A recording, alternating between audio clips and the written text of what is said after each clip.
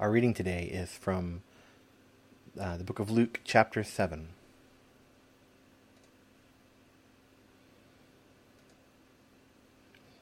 After Jesus finished presenting all his words among the people, he entered Capernaum. A centurion had a servant who was very important to him, but the servant was ill and about to die.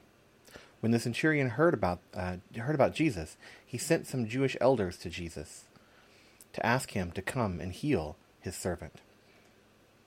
When they came to Jesus, they earnestly pleaded with Jesus. "He deserves to have you do this for him," they said. "He loves our people, and he built our synagogue for us." Jesus went with them. He had almost reached the house when the centurion sent friends to say to Jesus, "Lord, don't be bothered. I don't deserve to have you under my roof. In fact, I didn't even consider myself worthy to come to you.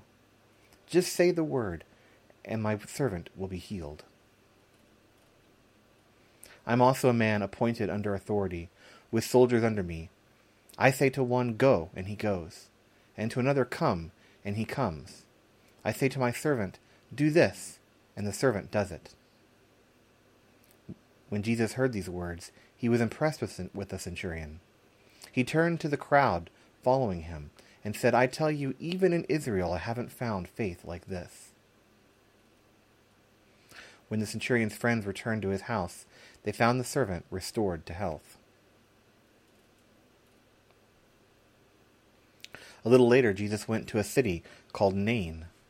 His disciples and a great crowd traveled with him. As he approached the city gate, a dead man was being carried out. He was his mother's only son, and she was a widow. A large crowd from the city was with her. When he saw her, the Lord had compassion for her and said, "Don't cry."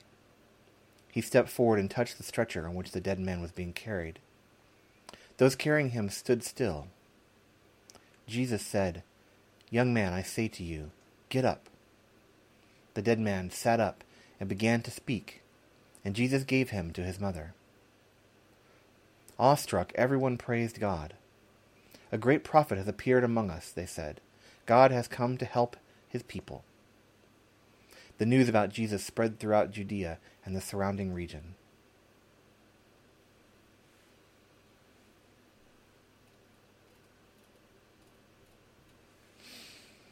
Long before I decided to enter the ministry, I remember I went to a friend's wedding. Now, I was in my mid-20s, I guess.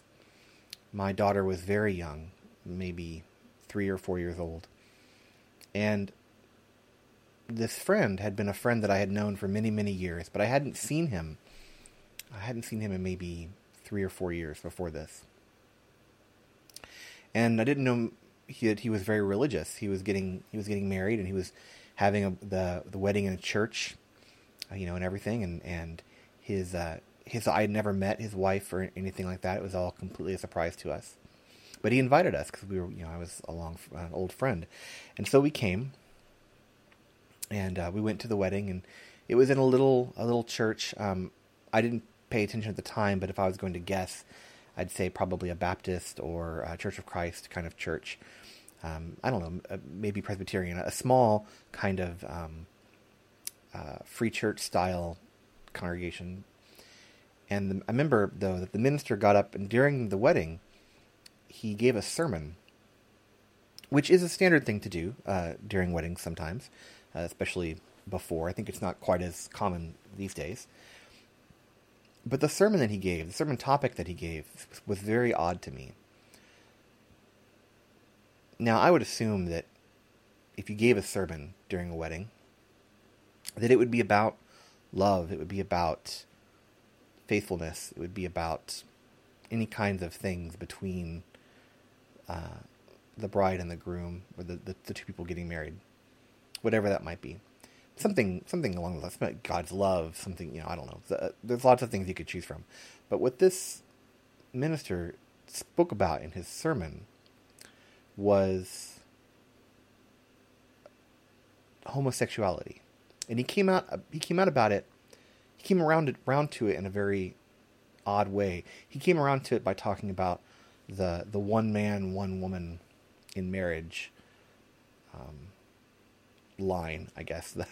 The thing that many ministers are kind of caught up on right now with that. And he kind of worked that in, and worked that reading in to the reading about how a man is, how a woman, leaves her family and joins her husband. He put that reading in, and then he gave a whole sermon on it. I mean, it must have been 20 minutes. And I was just kind of awestruck, and I couldn't believe it, because first of all, I knew that my friend didn't care about that at all. Maybe he did. Maybe I misunderstood, but I'd known him for, I don't know, 10 years at this point, and since we were in grade school together, and never once had this seemed to have been an issue with him. But of course I didn't know his wife. Maybe his wife's family was very religious. But it really felt like the minister had just kind of stuck this in because he really wanted to talk about it, and this was a good opportunity for him to talk about it. But the result of it was that it made me very uncomfortable. It made me very, very uncomfortable to be in that church building. And I was going because this guy was an old friend of mine, from childhood, and I was really happy for him. And I kind of brushed this off and thought, well, I guess I'm just not going to worry about it too much. I mean, this is just this minister. And really nothing ever came of it after that. But I remember it made me really uncomfortable. And I think there have been several times when I've been in church buildings and this need has come over the minister to make a point about how some people are not welcome here. People who love other people of the same gender are not welcome, this man said, right? He didn't say it directly, but that's the impression he gave, right? And I've also heard it more directly. I remember once, I used to serve a very progressive church in Austin, Texas, with a very strong ministry for the LGBTQ plus community in Austin, especially the trans community. A lot of outreach and inclusion of trans folks in that community, and it was a great community. I love them. They're close to my heart all the time. But I remember one time we were in a meeting, and I can't remember if it was a committee meeting or if it was a Sunday service, and the fact that I can't remember is kind of funny. But because the Sunday services are pretty relaxed at this church anyway. But I think it was a Sunday service, and I remember what happened. It's somebody, and it wasn't the minister. It was somebody in the congregation, but somebody in the congregation made a comment. I do remember now. It was during prayer time. So, like we have the prayers for the people, they would pass a microphone, and everybody who wanted to would be allowed to ask their prayer, and the whole congregation would do something like we do with the God of Mercy, Hear Our Prayer, same kind of thing. But we would pass the microphone around. And one member, a long-time member, came up, and I forget what the rest of his prayer was for. But part of the prayer, he was very angry with a political thing that was going on at the time. And he made a comment about how grateful he was that he had found this congregation, and how glad he was that there were no Republicans in this congregation. Which, of course, I'm almost 90% sure is false, right? I mean, I'm sure somebody in that congregation, somebody in that room of 100 people, considered themselves a Republican. So, but it was this person's own prejudices showing themselves in church. And again, I felt really uncomfortable. I felt uncomfortable. I thought, I can't imagine if I was that person. And here I was, I had come, maybe I'm visiting, maybe I'm a longtime member, maybe I've been here since before this other person has been here. Maybe I'm been coming a couple of times. Whatever the situation is. And I hear from a fellow congregant that they're really glad that I'm not there. Maybe they don't know. Maybe they don't know that I'm Republican. You know, a lot of people go. You know, a lot of people go to church.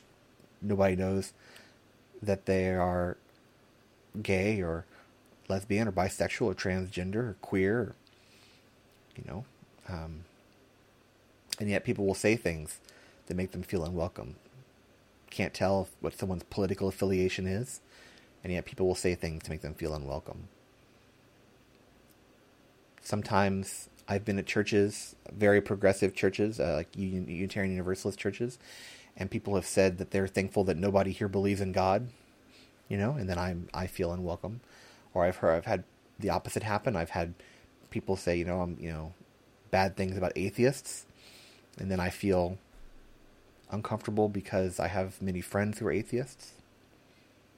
I've heard people talk about the poly community and made me uncomfortable because I have friends who are in that community. I mean, I have friends in many communities of all different kinds all over the place, and so I often worry about them when we make broad generalizations about people. My point is that here was an example on two different sides of things, on two different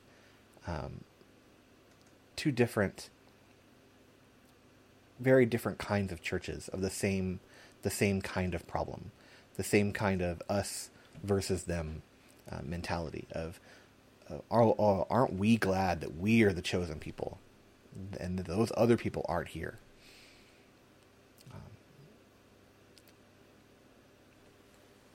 This story from Luke that we have in our reading today, this story comes a couple of chapters after our last reading. Now, I missed a sermon last week because I wasn't feeling well, so I apologize for that.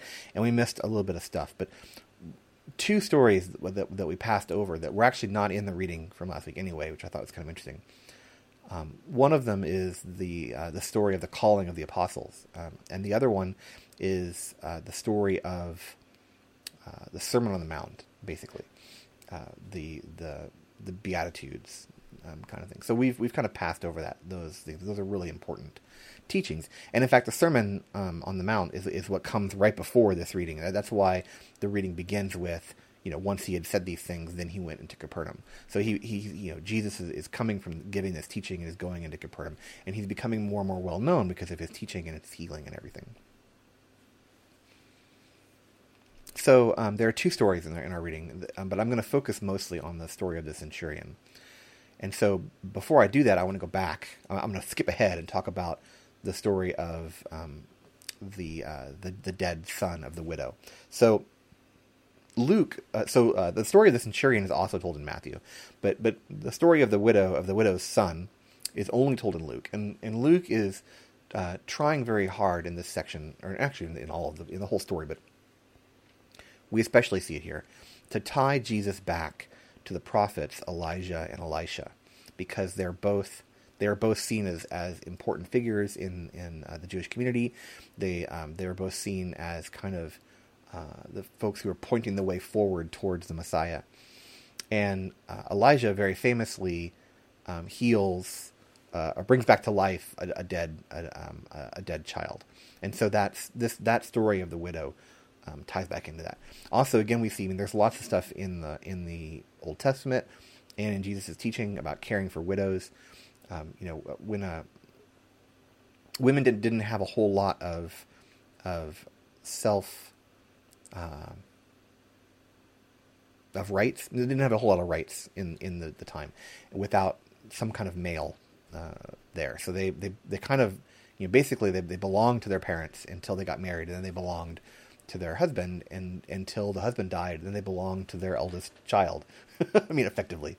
And so with the husband being dead and the only male child being dead, the woman is in dire straits because she doesn't have anywhere where she can go. She's gonna be really out of luck.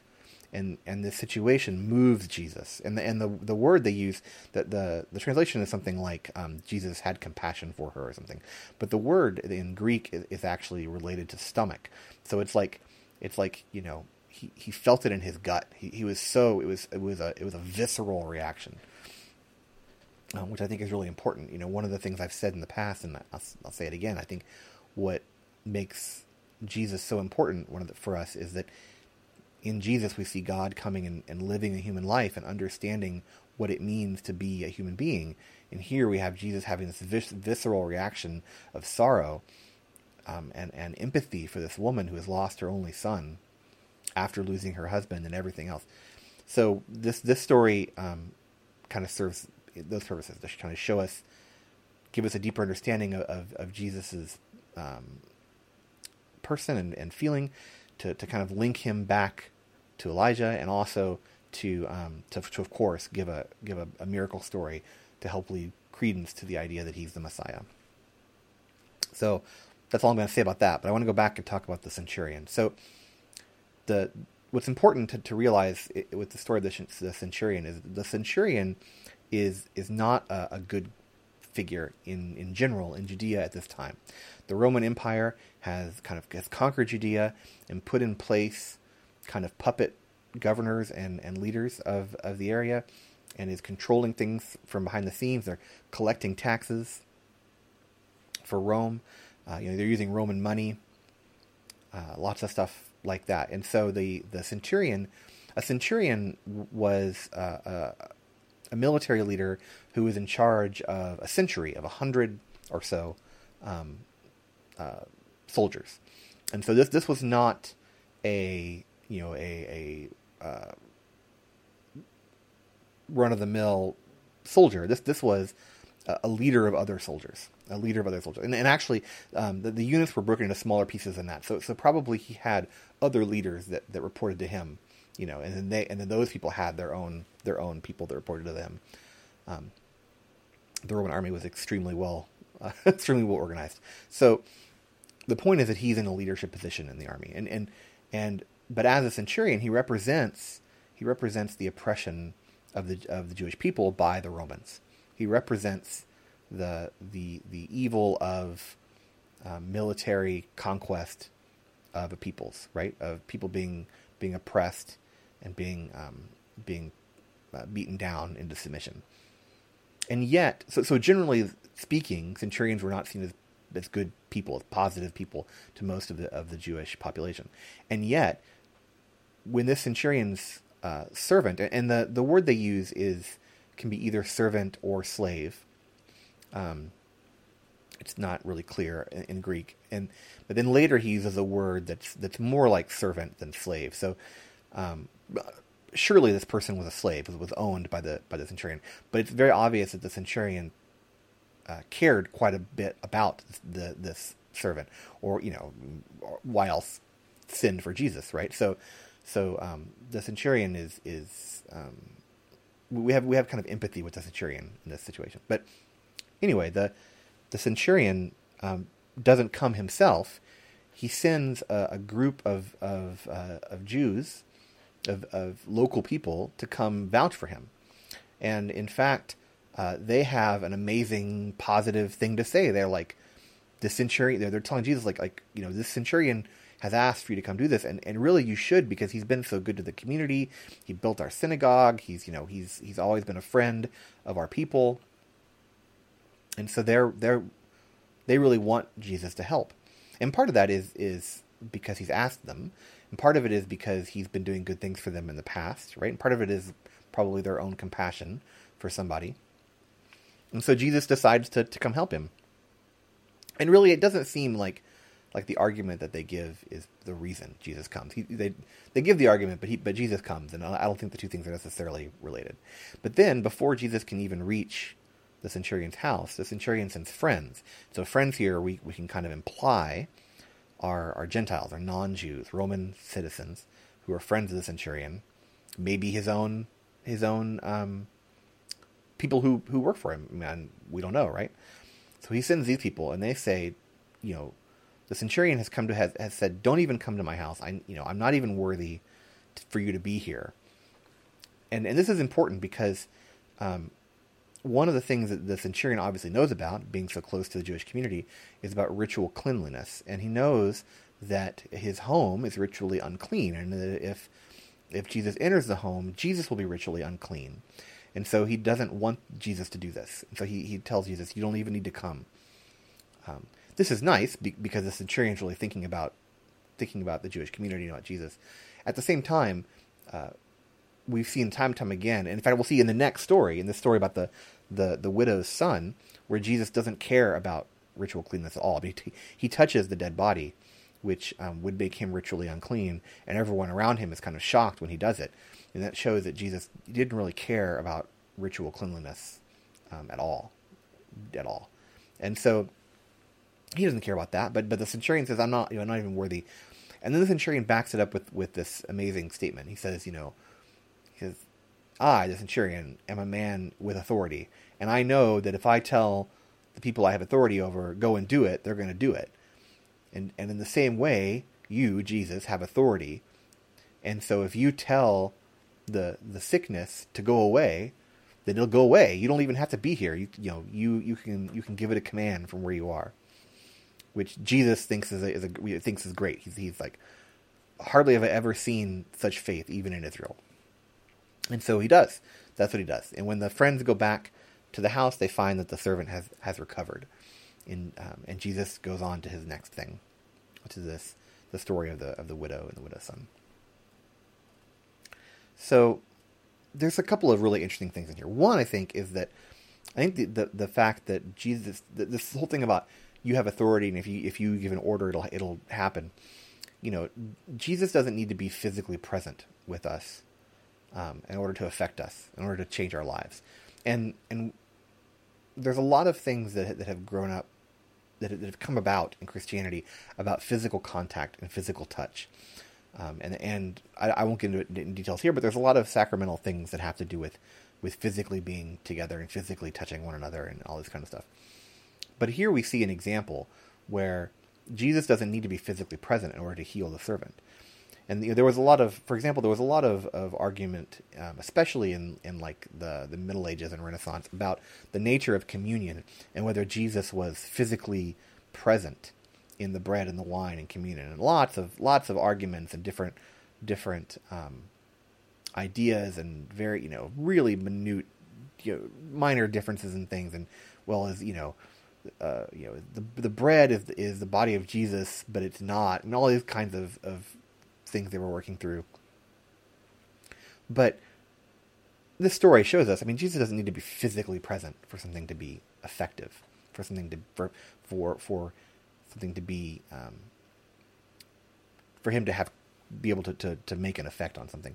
And so this kind of follows. This is kind of an aside, but this kind of follows my own idea of the Eucharist, which is this idea that Jesus is mysteriously present. In other words, like Jesus is among us because we remember him. It doesn't he says, do this in remembrance of me. It doesn't matter so much whether the bread and the wine are actually Jesus' body and blood, and I don't think they are, but it doesn't really matter. The point is that Jesus is there with us in the meal, welcoming everyone to the table. So that's one thing. But the more important point I want to make here is about the centurion. So the centurion is an outsider, and healing the centurion's slave kind of foreshadows an event that happens later in Luke's narrative. So Luke wrote both the Gospel of Luke and the book of Acts, which picks up at the end of the Gospel and talks about the early life of the church and the early founders of the church. And so in the book of Acts, there's a scene where Peter is asked to go to a centurion's home to talk about Jesus and about Christianity. And he's unsure of whether he should go because this is not a Jewish household. But he does go, and he ends up converting the centurion, and the centurion is baptized, and so is the centurion's entire household. And this is kind of the turning point when Peter says, maybe it's okay for there to be Gentiles in in the Jesus movement. Maybe we don't need to have just devout Jews in the Jesus movement. An idea that Paul will then pick up and run with, and will lead to the church we know today. So what we see in this story is that Luke is pointing out the fact that this is something that Jesus himself said, that this is not an invention of the later church. Jesus welcomed everybody. And in fact, right before this, or not right before, but a little bit before this, we see Jesus taking in Levi, who is a tax collector. So he calls Levi to be one of his apostles, to be part of his group of close followers. And Levi's a tax collector, and the tax collectors were also kind of outcasts of society because they were helping the Roman oppressors. They were collecting money from the people and sending that money back to the Roman oppressors. And so sometimes they were also corrupt, and they would take additional money for themselves and pocket it. But we don't see this with Levi. But that's one of the reasons why tax collectors were generally kind of shunned. They were seen as not good members of society. But over and over again, we see that Jesus doesn't care about that. He doesn't care that Levi is a tax collector. He doesn't care that people are prostitutes or centurions or whatever. He doesn't care about who they are. He wants everybody to come. And again, we see this with the centurion. But very specifically now we're talking about Gentiles, non-Jewish people. Because up until this point, the people he's been calling to are Jewish. Or very closely related. For example, I forget if the story of the woman at the well comes before this or after this in the narrative. But the story of the Samaritan. The Samaritans were not Jewish, but they were also very closely related. They had been they're kind of like cousins, I guess, of the Jewish people in a lot of ways. Whereas the Romans were wholly other, right? Like they were oppressors, complete outsiders. So again, the point really is that Jesus doesn't care about your background. Jesus doesn't care about what you do for a living. Jesus doesn't care about whether you're ritually clean or unclean, whether you're following all of the ritual purity laws and things in the Old Testament. Jesus doesn't care about any of that. There's a scene we see before this that was actually the reading last week that we skipped over, where Jesus and his apostles are wandering through a field on the Sabbath, taking grain from the field and eating it, and the elders, the religious leaders, are upset because they're doing something on the Sabbath. And Jesus is like, why are you worried about this? This is not a thing to worry about. He makes it, a much more elegant argument than that, of course. But his point is that this is not, this kind of thing is not something he's really worried about. He wants to know, are you helping the poor? Are you helping the oppressed? Are you taking care of the widow, who we see right after this? Are you loving your neighbor? Those are the things he cares about. He doesn't care about where you're from or what you do or anything like that. And so I think what's happened is that it's very easy for us to lose sight of this message. Accepting people who are different from us is really difficult. And there are a lot of people who are proud sometimes of the fact that they are so inclusive. They're proud of the fact that they are so welcoming of other people. And yet, in their heart, maybe they're not. It's hard to be welcoming of the person that you have made your villain, of the person that you have created a demon out of, right? It's hard to then welcome that same person in. I see in our Facebook group and in other Facebook groups, I see this happen sometimes. We have people from all over. We have people from all over the world. We have people from all different kinds of backgrounds who are part of our community. We have folks who come from evangelical Christianity, folks who come from kind of more mainline American Christianity, folks who come from Christianity as it's worshipped in other places in the world, folks who come from atheist backgrounds, from Buddhist backgrounds, from other places. And sometimes, if we've been hurt by the religious tradition of our upbringing, whatever that is, then it can be difficult for us to welcome people from that tradition because we've been so hurt by it.